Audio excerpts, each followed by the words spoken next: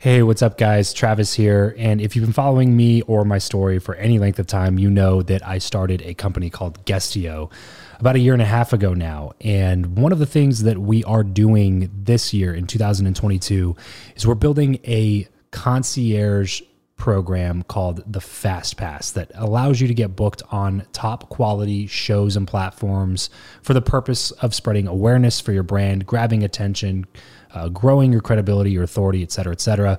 And so if you are listening to this right now and you are a 7-figure plus entrepreneur and you have a budget to bring in traffic, attention, credibility, authority to your brand, then this might be a really great program for you. Just head over to travischappell.com/10K. Why 10K? Because we guarantee in this program that you're going to be able to speak in front of 10,000 people within 90 days. Okay, 10,000 people within 90 days. Imagine getting on a stage in front of 10,000 people to share your message, your story. Well, that's exactly what we are doing inside of this program through virtual stages like podcasts or virtual events or YouTube channels or blogs.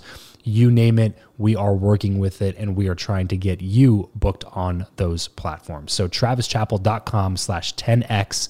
There's a quick application there, and then right at the end of that application, it'll prompt you to set up a phone call where you'll jump on a call with me, and we'll talk through whether or not you're a great fit for this program. Please act fast on this. Do not wait, because we are only taking on 1 or 2 clients a week due to constraints with our team and the limited supply of high quality shows and platforms that are out there in the market. So if that's you and you're really wanting to explode your brand in 2022, head over to travischappell.com/10K, fill out the application, schedule a quick phone call, and you and I will chat really soon about whether or not this would be a great fit for you. Thanks, guys. Talk to you soon. Hi, this is Dr. Ruth Gautian, author of the book, The Success Factor. If you want to maximize your professional relationships, you should listen to Build Your Network with my good friends, Travis Chappell and Eric Skwarczynski. If you're tired of the old way of networking, the business cards, the awkward conversations, and the aggressive pitches, but you know how crucial your network is to your success in life, then you're in the right place. Welcome to Build Your Network, the only top-rated show committed to helping you master content networking, foster real relationships, increase your authority, and build the network of your dreams. Listen in on conversations with world-class entrepreneurs, authors, thought leaders, and more as we deconstruct their best strategies for your success. So get ready to burn your business cards, ditch the name tag, and discover the new way to network with your host, Travis Chappell. Ruth, thank you so much for joining me on the Build Your Network podcast. I really appreciate you joining me on the show. Thanks for having me. I'm really excited to be here. Awesome. Yeah, I'm really happy to have you here. And one thing we like to always do with these shows and these episodes is really take the conversation back to childhood. Who is it that you were when you were in middle school? You know, like what was the mindset? What was kind of the path that you felt like you were on at an early age? So I was always the one who was different. Right? I was in a class that was mostly boys and 4 or 5 girls. And I was not the one who wanted to trade stickers. I wanted to play soccer with the boys. So I always had a little bit of a competitive streak in me, not afraid to be different, not afraid to be an N of one. And I think that's carried me through adulthood. Yeah, I was listening to one of your podcasts that you were on, and you were talking about being one of the first girl players on the boys' soccer team. And really, it sounds like your life was kind of a square peg in a round hole kind of thing, trying to always pursue a certain path.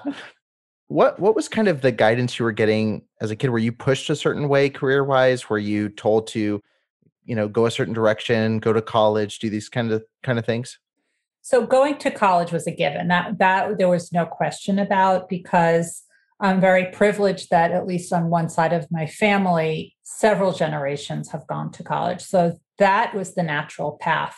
In terms of what I would do, I think I grew up at a time where there were very specific gender roles. So yes, women can have a career, but it was teacher, nurse, right? Those typical jobs. And we found, when I'm still in touch with most of my elementary school classmates, and we found this piece of paper where one of the teachers predicted what our future careers would be. And I was a nurse. That was right, because I loved science and math, and that it obvious that I would go into the healthcare field in some way.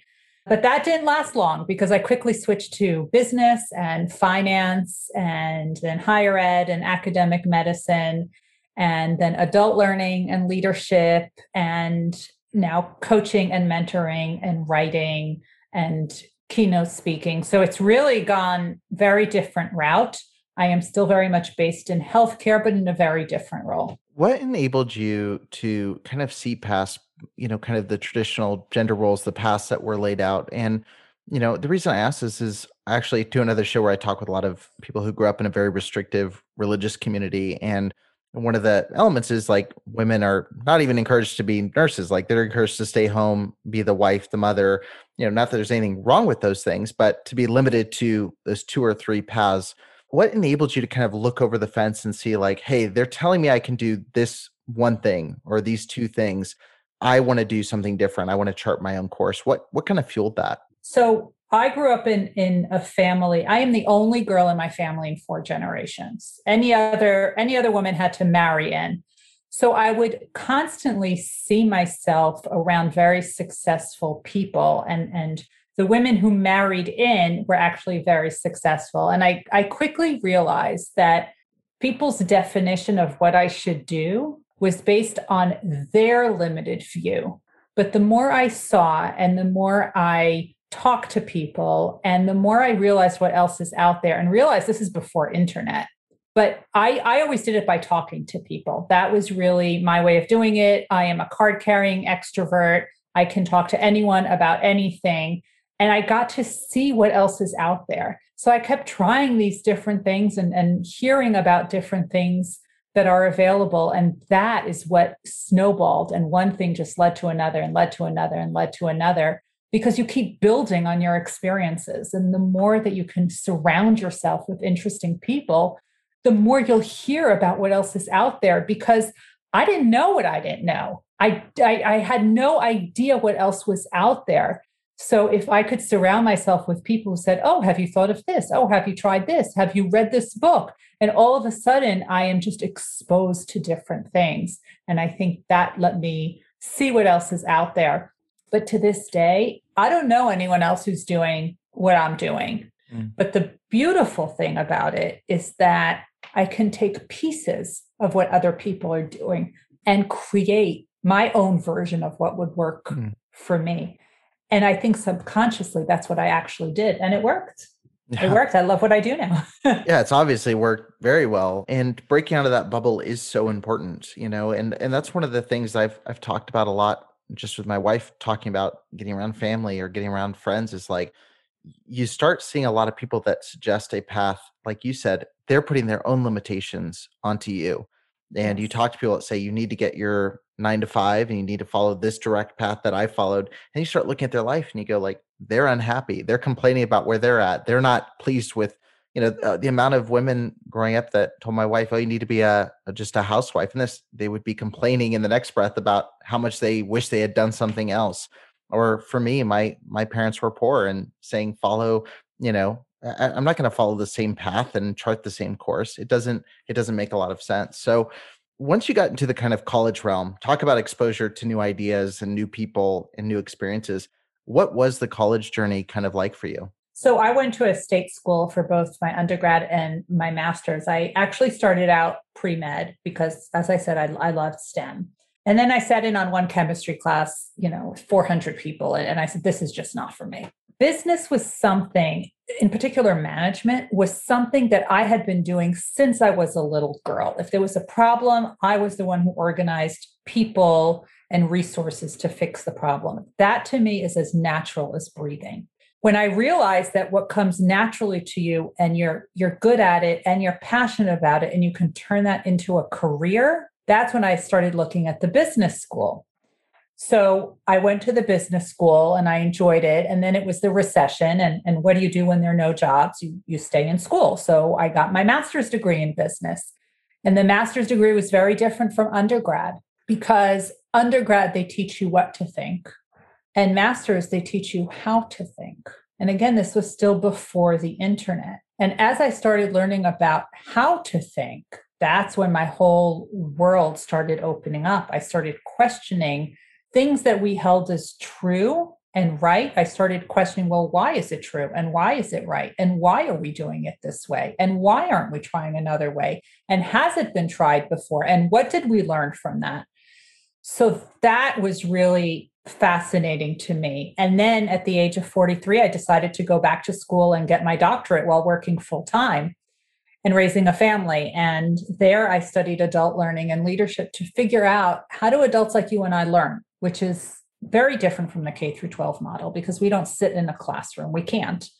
So how do we learn? And then the leadership angle is, why do certain people rise to the top and others don't? And how can we get more people to effectively reach the top and stay there and really inspire others? And that's when I started studying extreme high achievers. And it started with physician scientists. And since then, it's become astronauts and Nobel laureates and Fortune 500 CEOs. And it's, that's really snowballed. And that's become very exciting, just figuring out what these extreme high achievers do. And that's when I realized that astronauts and Olympians are more alike than different. They have the same kind of mindsets.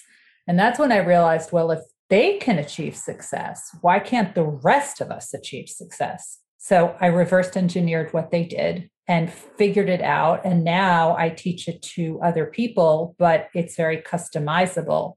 So if I take that blueprint, I can't use it for everyone. I have to create a bespoke model for each person using those tenets of what is it that successful people do. And then we customize it to every person's life based on everything that they have going on in their life and the way that they learn and the way that they take in information.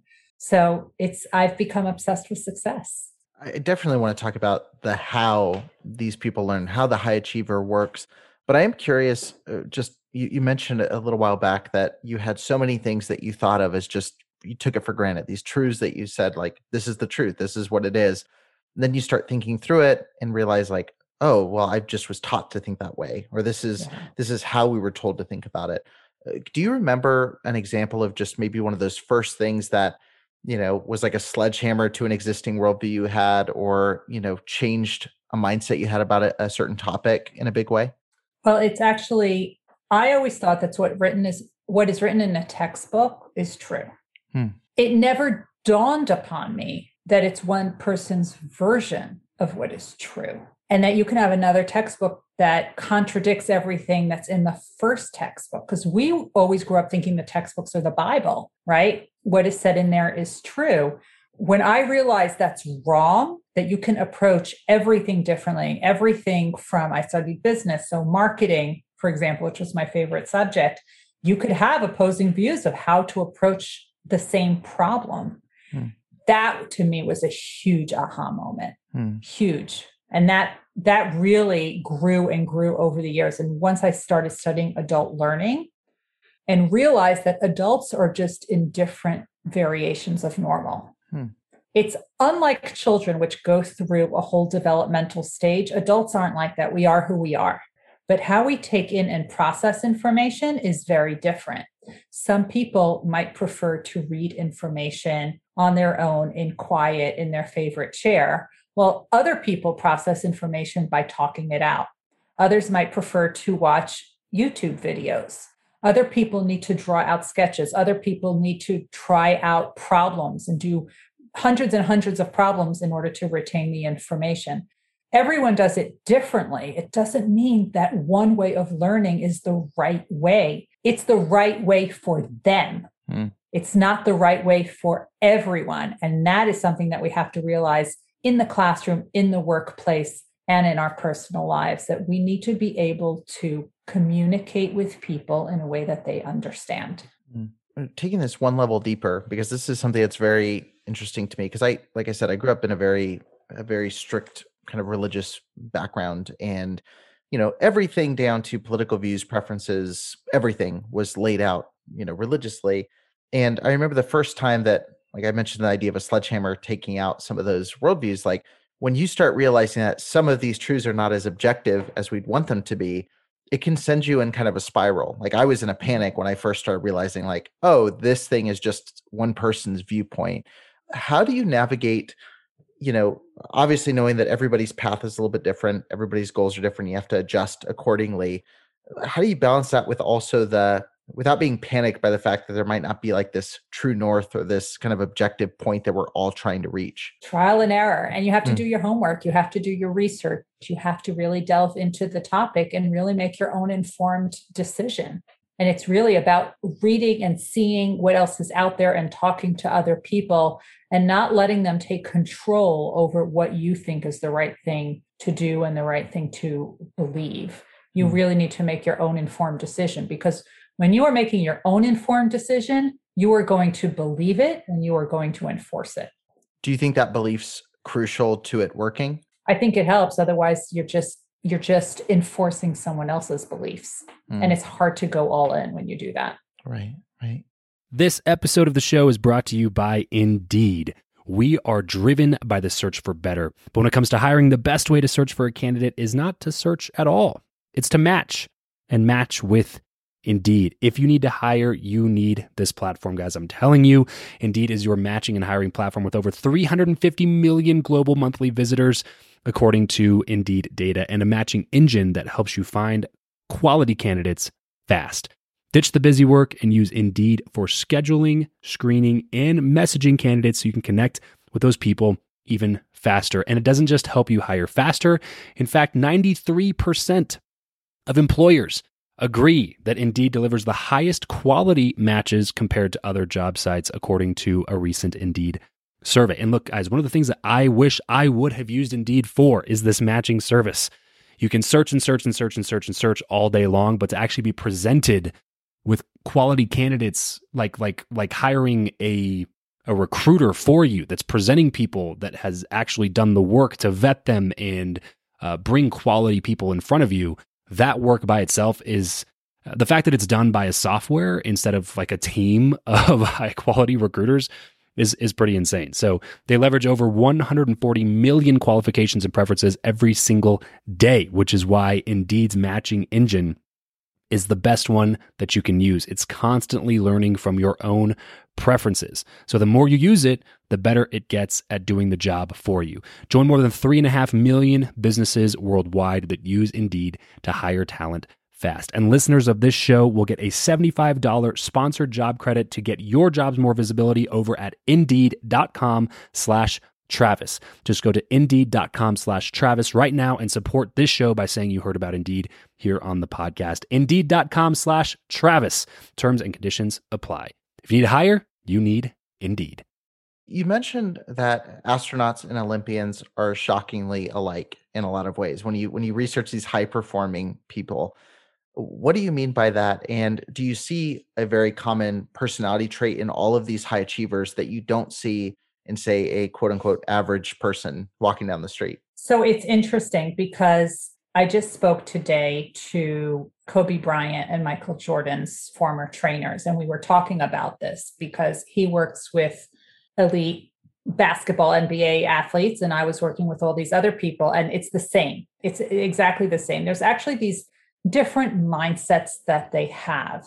So what makes them, and it doesn't matter if you got the Nobel or you got the Olympic gold, or if you're leading, one of the Fortune 500 companies, there's a few pillars that they all have that are all the same. The first is they are all intrinsically motivated. They would do this for free if they could. They absolutely love what they do.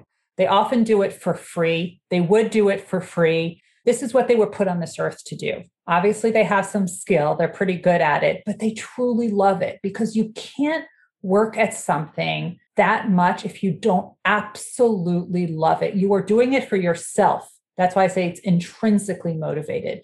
When you do things for other people, you're extrinsically motivated. And other people means outside recognition, the promotion, the award, the diploma, right? If that's why you're doing it, you're going to burn out or fail out. But when you're intrinsically motivated, you could go on and do it all day long, right? So that's number one. The second one is they have a level of perseverance unlike anything you've ever seen. They cannot sleep until they solve this problem. This is something that's just taking up a lot of space in their head right now. They're constantly thinking about it. They need to solve it, and they will go to the ends of the earth to try and solve it, whatever it is. The third one is they have a very strong foundation, which they are constantly reinforcing. So the same drills that you would see at the Olympic Village and with the NBA All-Star teams are the same ones you would see in a junior high gym. Same ones. Obviously, the NBA players and the Olympic champions have better gear and fancier sneakers, but the drills are the same, right? And then finally, they are learning by informal means. So just because they got their big fancy award doesn't mean that they're not learning anymore. They actually continue to learn, and they are constantly trying to get additional feedback. And they have a team of mentors who support them. They are constantly trying to get that information. So again, some of them are reading and some of them are watching videos and some of them are talking to other people, but they're craving that additional perspective from other people in order to make themselves better. Do you think so? And this is another thing that always comes to mind is like when you see someone that driven, when you hear somebody, and we just went and interviewed Matt Barnes, and he was talking about Kobe Bryant. He was talking about the motivation and like how hard he trained and like the way that he just got in that zone. And do you think that everybody has something that sparks them like that? Do you think everybody has a thing that if they found that groove, if they found that niche that they were passionate about, they could all hit those same kind of marks in that category? Obviously, if I got really excited about basketball, I'm probably not going to be hitting those same kind of marks and things as a Kobe Bryant because I'm me. But in a certain category, if I found what that is, do you feel like everyone could become a high achiever? Yes, I think everyone has the potential, but people don't have the plan. So that's one of the things I did. And one of the things that I'm writing about in my new book, The Success Factor, is what is that plan? What is that blueprint for success that you can adapt to your own life and massage it to fit the different curves of your own life? But the first thing you need to do is find out what you're passionate about. What is it that will keep you up at night because you want to? It's the reason you get out of bed in the morning to try to figure it out. So you need to do what's called a passion audit. Figure out what it is that you are passionate about. And it's a 3-column exercise. And in 5 minutes, you can have an idea of what are some of the things that you are truly passionate about. So your listeners can go to my website, ruthgautian.com/passion audit, and they can actually download that audit for free and start to work on that immediately. That's awesome. I was just about to ask where people could do that because that sounds really interesting. Taking this a step, because obviously the Success Factor, your book is going to help people find that for themselves. I want to take this a step back because we talked about school. We talked about, your teacher, projecting what she thought you could be. How can we as leaders identify these traits for people? Especially, I asked this as the dad of a almost 4-year-old. How do I see what she's passionate about? How do I see, what the real potentials are without superimposing my idea of what she should be or guiding the path for her? So I always tell adults, because my expertise is in adults, see where you're volunteering your time. See where you're spending most of your downtime. And that'll give you some insight as to what you enjoy doing. Because when you're volunteering to do something, when you're doing it during your free time, it's usually because you want to, not because you have to. And that will give you some insight as to what you enjoy doing. So what I want you to do is not just see the task that you're doing. The title is not, it's completely irrelevant. What's more important is what is the action that you are doing. So if you are giving out vaccines or you're working at a soup kitchen or you're teaching STEM to young children, it's not about a teacher or a healthcare worker. What you really might be interested in helping others. So you start to see, I like to help others. What kind of people do I like to help? Is it adults? Is it children? Is it boys? Is it girls? Right? So you start to pull it apart and pull off the layers, and then you'll see what else is out there because you have an idea, right? If what you're doing is creating social media content in your spare time because you love to put shapes and colors and designs together, well, that gives you a lot of insight as to what you might enjoy doing. If you're doing a lot of the social media for some organization that you are a part of, it could either be your department at work or your house of worship or your kid's school or whatever it is, well, that will tell you something. You like to create content. So do you like to create visual content? Do you like to create written content? And that can give you some idea, because for some people, creating social media content, they're breaking out in a cold sweat. It just stresses them out. And some people, they love it because it gets their creative juices flowing. Which kind of person are you? So that will give you some insight. Go see what you're doing during your unscheduled time, and that'll give you some really good insight. Yeah, it sounds like what you're saying is something that's kind of circled my mind so much in the last year, and I didn't articulate it as well as you have. But for me, I constantly felt like I was in identity crisis mode. It was like, oh, I love doing video production, I love podcasting, I love doing this, and I started thinking about it. I was like, it sounds like it's more important to know who you are as opposed to trying to decide what exactly you do. You know what I mean? Like for me, Yes. I became comfortable saying I'm a content creator. I love telling stories that help people get to the next level, help people recover from trauma, help people move to this next phase of life or get closure. It doesn't matter if it's a camera or a microphone. Like I know that's who I am. And I've had a lot more peace, as opposed to, I think what's programmed into us from K5 is, what are you going to be when you grow up? And I think there's too few times we ask people, who do you want to be? Like, what kind of person do you want to be? What kind of goals do you have? It's always about this title or this object, which, like you said, isn't always, that's other people giving you that. It's not this internal validation or peace. And it's even more than that, right? Because when I was growing up, when I was in grad school, there were no podcasts, there was no social media, we didn't have internet. So these kind of jobs did not exist. Right. So it's crazy to say, what do you want to be when you grow up? I don't know what's going to be in 5 years. I don't know what jobs will exist in 5 years. Yeah. Podcasts didn't exist when I was in kindergarten. Podcasts didn't exist. Ebook narrators, right? Audible narrators didn't exist. These are new things, right? So instead of saying, what do you want to be when you grow up? Ask someone, what problem do you want to solve? Because if you get to what problem do you want to solve, that can be an evolving career. Right. I could seriously talk about this all day. And I'm just sitting here thinking, like, I want to take this audit. I think this is really helpful. And this kind of stuff really fires me up, because I think one of the scariest things is not knowing your purpose. Like, it's not knowing what I want to do, what I want to accomplish. And so conversations like this always get me really excited, because you start thinking of things in a different way, start processing things.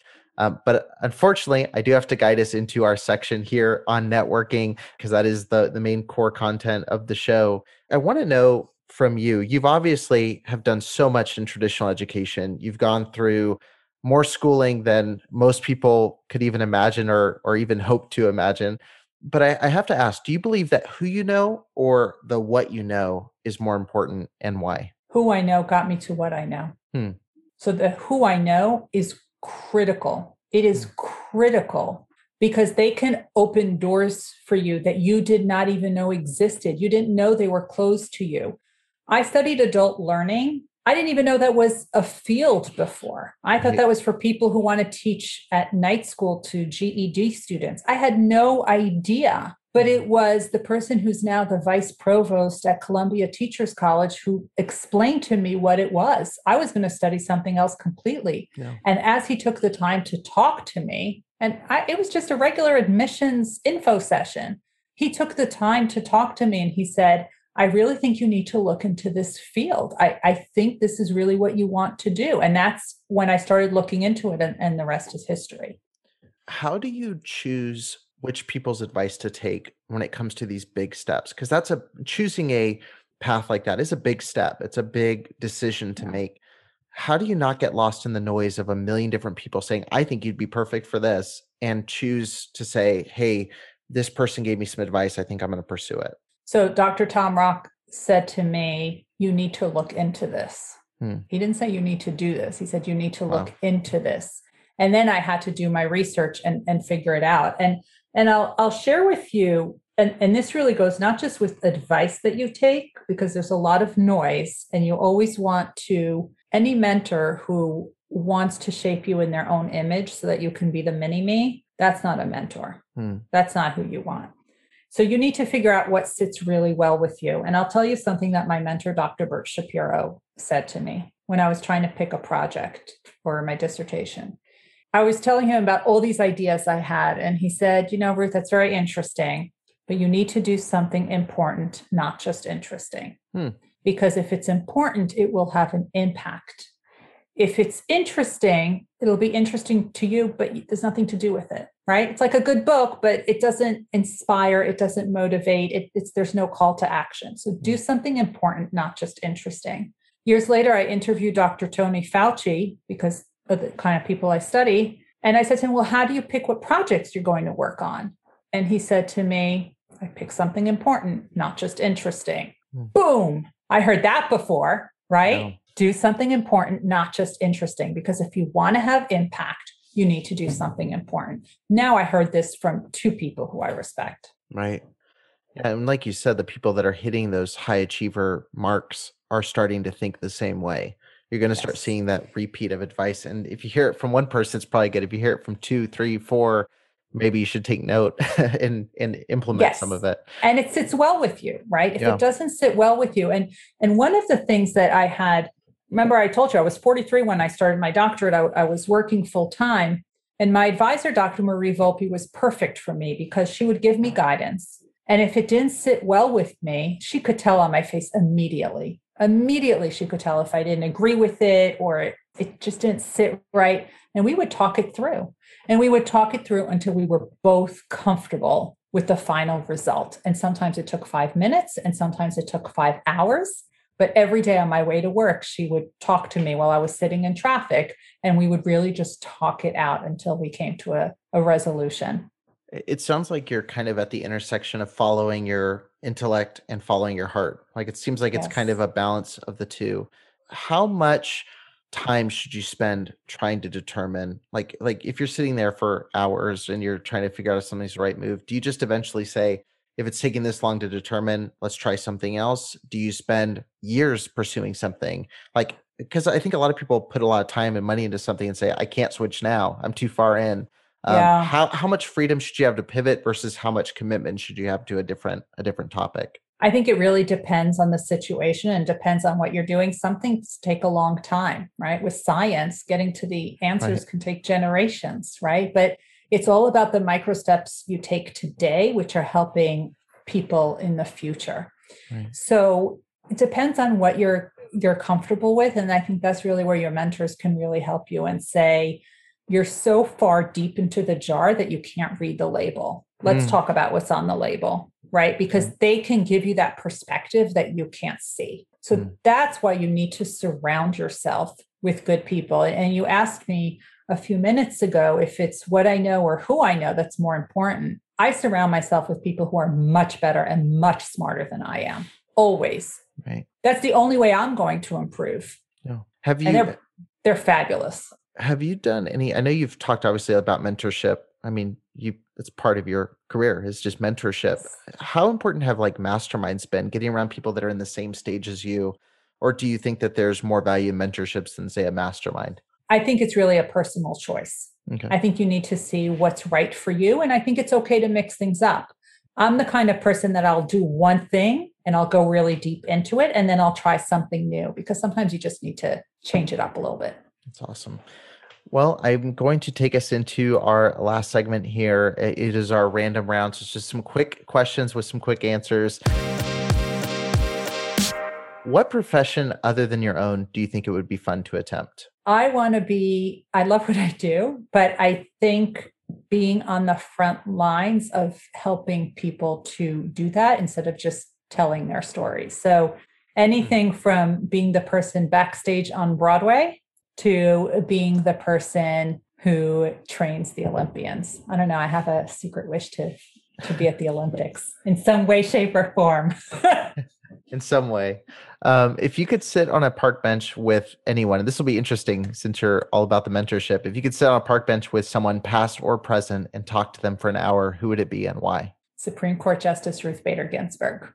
She broke barriers and she had such a keen intellect and she did it with such grace and such humility and such impact. that whether or not you agree with her judicial standing on everything, I think her approach was so original and non-threatening to others that I think there's a lot to be learned there. What would you ask first thing if you had to start the conversation? What would be the first question you ask? There'd be so many, but I'd want to know how she overcame when everyone said no and she wanted to do things anyway. What was her strategy? How did she go about? Because I know there was a flow chart. It's either written or in her mind, but there was a flow chart. And I'd want to know how she went through that and how she elevated to the career that she did, which was not easy during her time. Right. Remember, there was just one other female Supreme Court justice. So how did she do that? And what was in her way? And how did she overcome it? And when did she know it was time to move on? When did she know how to try new things? What was she most scared about? That's what I really want to know. All of that. No. How do you like to learn best? Books, blogs, podcasts, videos? What's your favorite format to consume new information? So I have two. I'm an avid reader. I read 70 to 100 books a year, but I love nothing more than actually talking to somebody about it. So because of the work I do, I'm very privileged that I actually get to talk to the authors of these landmark books, and I can completely geek out and talk about their book for hours and have. Right. Give us a glimpse of your morning routine. How do you get started for your day? So I am the kind of person that needs my routine, right? So I get up in the morning, I get my coffee, I make my bed, shower, get dressed. And, apparently like Michael Jordan, which I just learned today, you do things in a certain order as to what you put on and when. And I am a morning person, which means anything that requires a cognitive thinking, I have to do in the morning. So in my case, that's writing, reviewing, editing, anything that takes that kind of focus. Anything that's more passive, I have to do in the afternoon when I start to get a little bit more tired. So my Zooms, when I can, are always in the afternoon. As an example, responding to emails are always in the afternoon. Gotcha. What's your go-to pump-up song? Eye of the Tiger. Okay. That's a classic choice. Old school. What are you not very good at? Artistic things, drawing, painting. No good. I tried. What's one place online where people can find you the most? If someone wants to keep up with your journey, obviously they should check out a copy of your book. But if they wanted to connect with you online, follow your journey, see the content you're putting out, where's the best place to find you? Thanks. So the book, The Success Factor, will be out. It's launching in January. It'll be on pre-sale this summer on Amazon. My website, ruthgotian.com, RUTHGOTIAN. Obviously, you can find the passion audit there. You can find out how to develop a mentoring team and all the social media, LinkedIn, Twitter, Instagram, Clubhouse. It's just my name, Ruth Gotian. Amazing. Well, thank you so much for joining me on the podcast. And I'm really excited to check out your book myself. If you're listening to the show, be sure to grab a copy right now while you're thinking about it before it ends. Just head over to the link in the show notes and pre-order it right now. I'm so excited for that to drop in January. But again, thank you so much, Ruth, for joining me on the podcast. Thank you. That's it for this episode. If you want to connect with Travis and other like-minded people who also listen to the show, then you're going to want to head over to travischappell.com/group to join his free Facebook group, Podcast to Profit. Travis will see you there. And remember to leave every relationship better than you found it.